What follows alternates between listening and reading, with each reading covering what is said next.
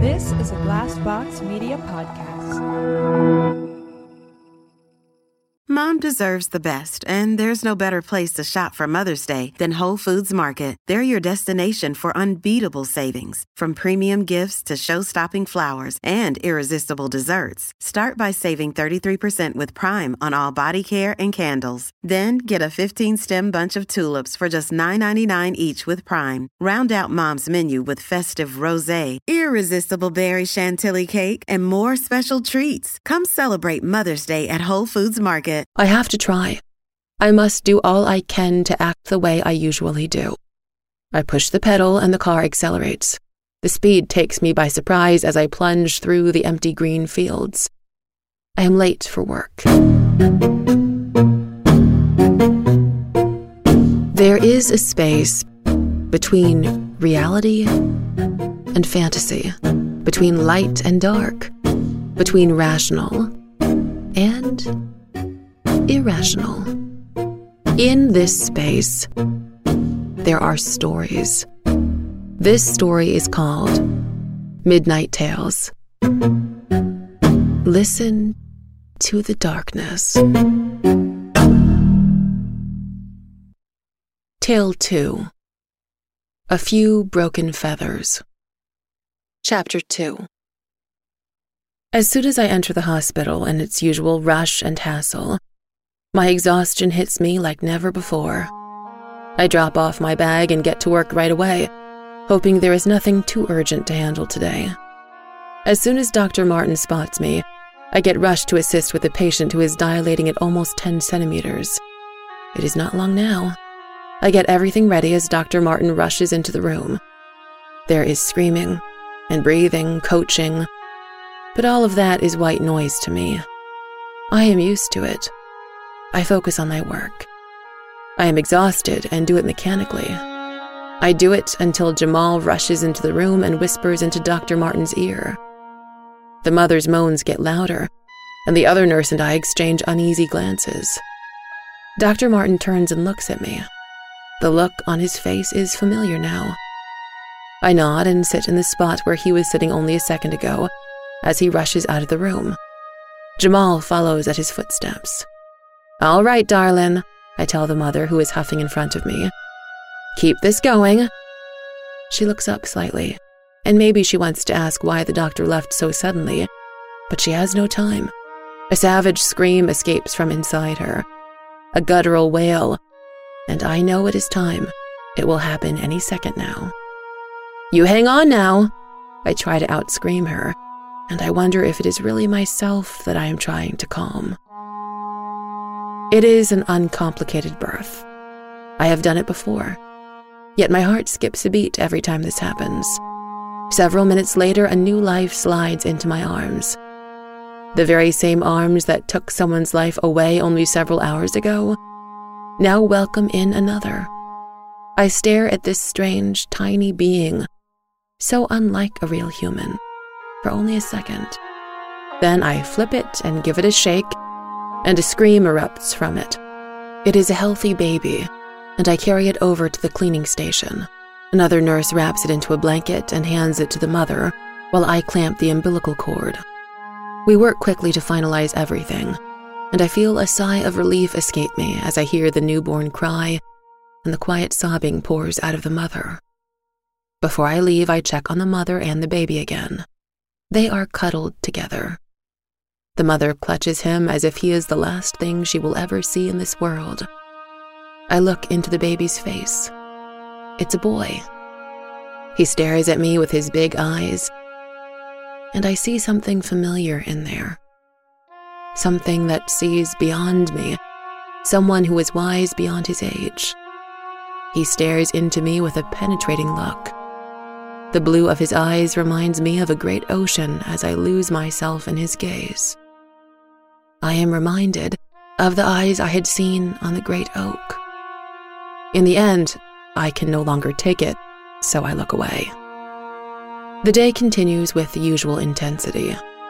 Dr. Martin runs around between a healthy and a complicated case that we have today. I am glad that in terms of complications, there is only one. All by himself, it is too much for Dr. Martin to handle. When the day ends, I am exhausted. Still, I am glad for how busy it was. I haven't thought of last night. It is a relief.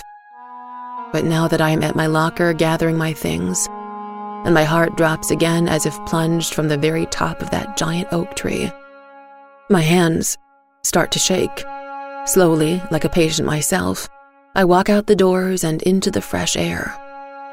The wind blows through my ponytail, caresses my face, and I take a deep breath. I wish my hands would stop shaking, yet every time I close my eyes, I hear the sound. Thud. It goes, and the shaking intensifies. I am about to move on and walk towards my car when I see a man in a wheelchair.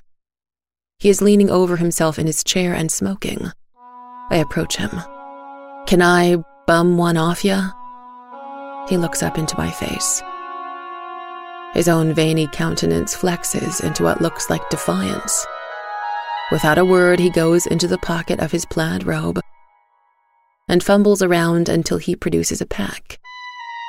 I don't know what brand it is, but I carefully take out a cigarette and he flicks on a lighter for me. I lean down and hold my ponytail as I light up. Immediately, I feel the intense smoke rush into me and choke me. I cough, a little embarrassed that it affects me this way. The man in the wheelchair does not seem to care. He inhales deeply as he stares ahead into the darkness. We stay silent for some time, until he finally looks up at me. "Hard day at work." I nod. We stay silent for another minute. He finishes his cigarette and lights up another. "Oncology?" He nods. "I'm sorry," is all I can think to say. "You know, I only started smoking when I got the diagnosis. Never did it, not really. And then when I knew it was going to be bad, I thought to myself, well, why the heck not?" I smile at him. "I'd do the same thing," I admit.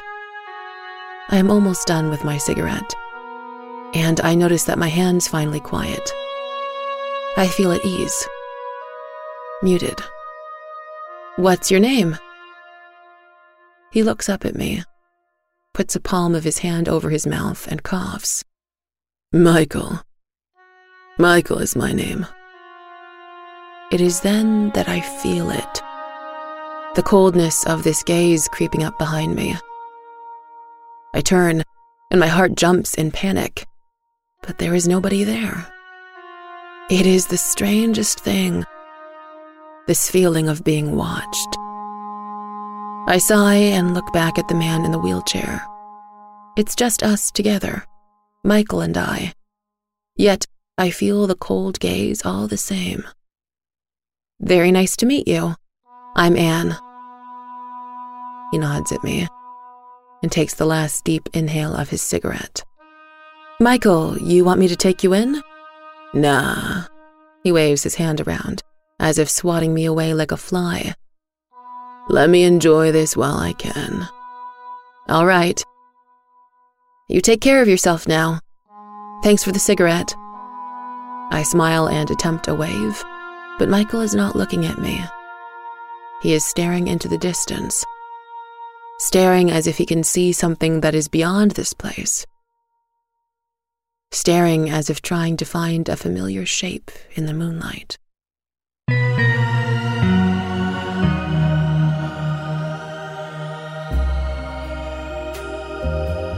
Thank you for supporting Crawlspace Media Podcasts. I am here to tell you about LA Not So Confidential, the forensic psychology and true crime podcast brought to you by me, Dr. Shiloh, and this guy. Hey, I'm her bestie and co-host, Dr. Scott. She was a cop and I was a Hollywood casting director. Now we're both forensic psychologists working in Los Angeles. Twice a month, we bring you a classic or contemporary true crime story. We apply the real psychological concepts behind the story and dish on the media's representations of those cases. Subscribe now to LA Not So Confidential, wherever you get your Crawlspace Media podcasts. True crime, psychology, and snark. Trust us, we're doctors. We find that in these times, everyone needs some time to chill out and relax. That's why we're excited to announce this week's sponsor, Boston Green Health. Boston Green Health is a local provider of CBD products that specializes in oils, topicals, gummies, and edibles. Boston Green Health's plant-based products can provide natural relief and rest for the mind, body, and soul. As one of New England's premier hemp-based companies, they offer a variety of all-natural CBD products that use a blend of locally sourced hemp extract. Visit bostongreenhealth.com for premium CBD oil, a delicious variety of CBD-infused gummies, luxurious handcrafted topicals, and a product line for pets. Podcast listeners can receive 40% off any purchase by using show code STORIES. Boston Green Health takes pride in being New England's most trusted CBD brand.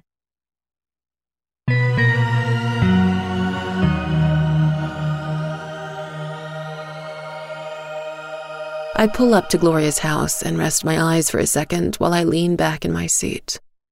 The lights are on and I can see shapes moving around inside. Last time I was here, John was alive, I realize with panic. I wonder how Gloria is getting on. A moment later, I push myself out of my seat and climb up, my limbs exhausted, my veins buzzing with something like excitement or maybe anxiety. I shuffle up to the familiar door and enter without knocking. "Mommy! Mommy!" Bunny runs towards me and jumps into my arms. "Hello, beautiful. How was the day?" I ask and hug her, hold her close to me, inhale the fresh, sweet smell of her hair. It's like smelling innocence. She leans back in my arms and studies me, looks at me in her own peculiar way of a child, touches my face with her tiny hands. "Gloria and I were making pasta," she announces. "You were? I can't wait to have some." I kiss her chubby cheek and let her down. Gloria stands in the doorway with folded arms. By the crease above her eyebrows, I can tell she is tense. "How was work?"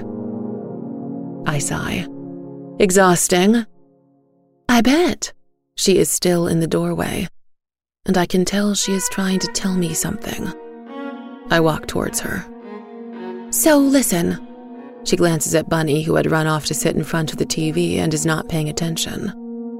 "Luke is coming. He is coming over here." She straightens out when she says this, still glancing at Bunny, as if keeping up the pretense for her sake only. "I called the police today because John hasn't come back home." She looks me straight in the face. "John's missing, Anne." I glance at Bunny. All I see is her back.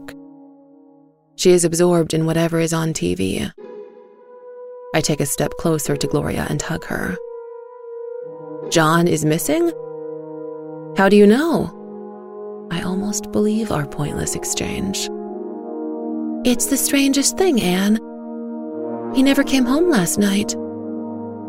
"I don't believe it," I exclaim, and feel a giggle build up in my throat at the ridiculousness of this whole exchange. Who are we kidding? "Are you hungry?" Gloria heads towards the kitchen, but stops suddenly. There is a knock on the door. We both freeze and study each other. "Well, go ahead then," I hear myself say as I settle into a chair in the kitchen. I know who this is, and suddenly I feel my hands shake again. I think back to the cigarette I had before and miss the man in the wheelchair. Gloria goes to the door and opens it. Sheriff Benson steps in and takes off his hat, holding it against his large belly. He greets Gloria and nods at me. Then he heads to the kitchen to join me at the table. He looks pensive and distraught. Gloria follows him. "Well, have you heard anything around town, Luke? Anything?" Oh, she is a good actress. My hands shake harder. Not a damn word. Luke studies his own hands, as if trying to find an answer there. So what? What do you think? Gloria sounds genuinely worried. I try to hide my hands. Listen, Gloria, Luke says, but then pauses. Well? Gloria folds her arms again. Luke looks at her, then me, then her again. You think maybe he has another woman? It takes Gloria a moment. She makes a fist with her hands and carefully puts them to her hips. What? She says it sternly, irritated. Don't take it the wrong way. I'm not trying to imply anything, it's just... You know, I've seen this before. I have to ask. What have you heard? Just a few things. Luke looks at me now. You heard anything? I shake my head.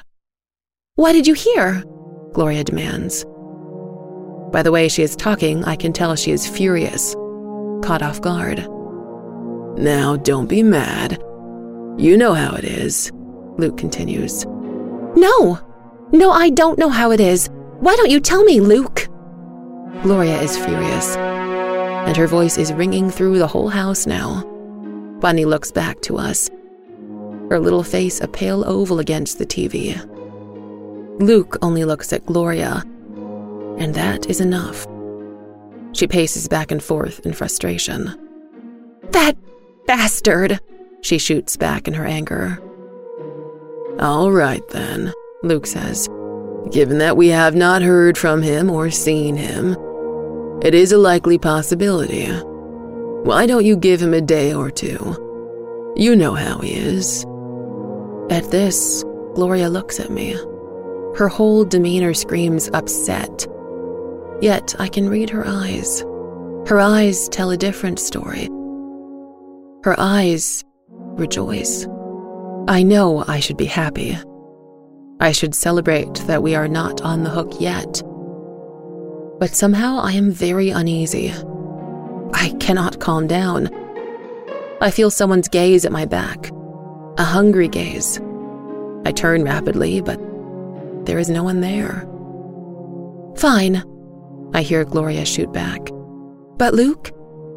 I don't like this one bit. Luke gives her a condescending look. He'll come around again. Just you see. He gets up to leave, and we both follow him to the door. Let me know, all right? Let me know if you hear more. Gloria looks so worried that I almost buy the act. You bet. Luke puts his hat back on and walks out the door. We both watch him disappear into the darkness of the night. Once the lights of his car fade away, Gloria and I look at each other. We don't need any words. You want to stay? She asks me. I'm exhausted, I tell her. I really want to get home. Thanks for taking care of Bunny. Of course, darling. She smiles. That simple, easy smile that paints itself so effortlessly on her face. I yawn. Bunny, get over here. I call after her and she comes running. Get your things, we're going. A few minutes later, we are driving down a narrow road. My eyelids are heavy and I do my best to blink away the sleep that tries to take me over again and again. At home, with Bunny asleep and myself tucked into bed, my sleep finally takes over and I drift away. On the next episode of Midnight Tales, I fly past the tree, fly into the soft light of the moon and search for something, someone, but I cannot remember who. The same eerie feeling I got earlier is upon me, and I turn my head back. It spins as if not attached to my body, yet there is something back there. I fly above a large opening and spot a fox standing up straight at the edge of it. I lower myself and glide towards her tiny outline. Thank you for listening to Midnight Tales, a Crawlspace Media production of a Pi Rational story from the in-between. Voice acted by me, Natalie Naudus. Music and post-production by David Williams. Written by Pi Rational writer. Stories from the In-Between is part of the Crawlspace Media Network family. This is a Glassbox Media podcast.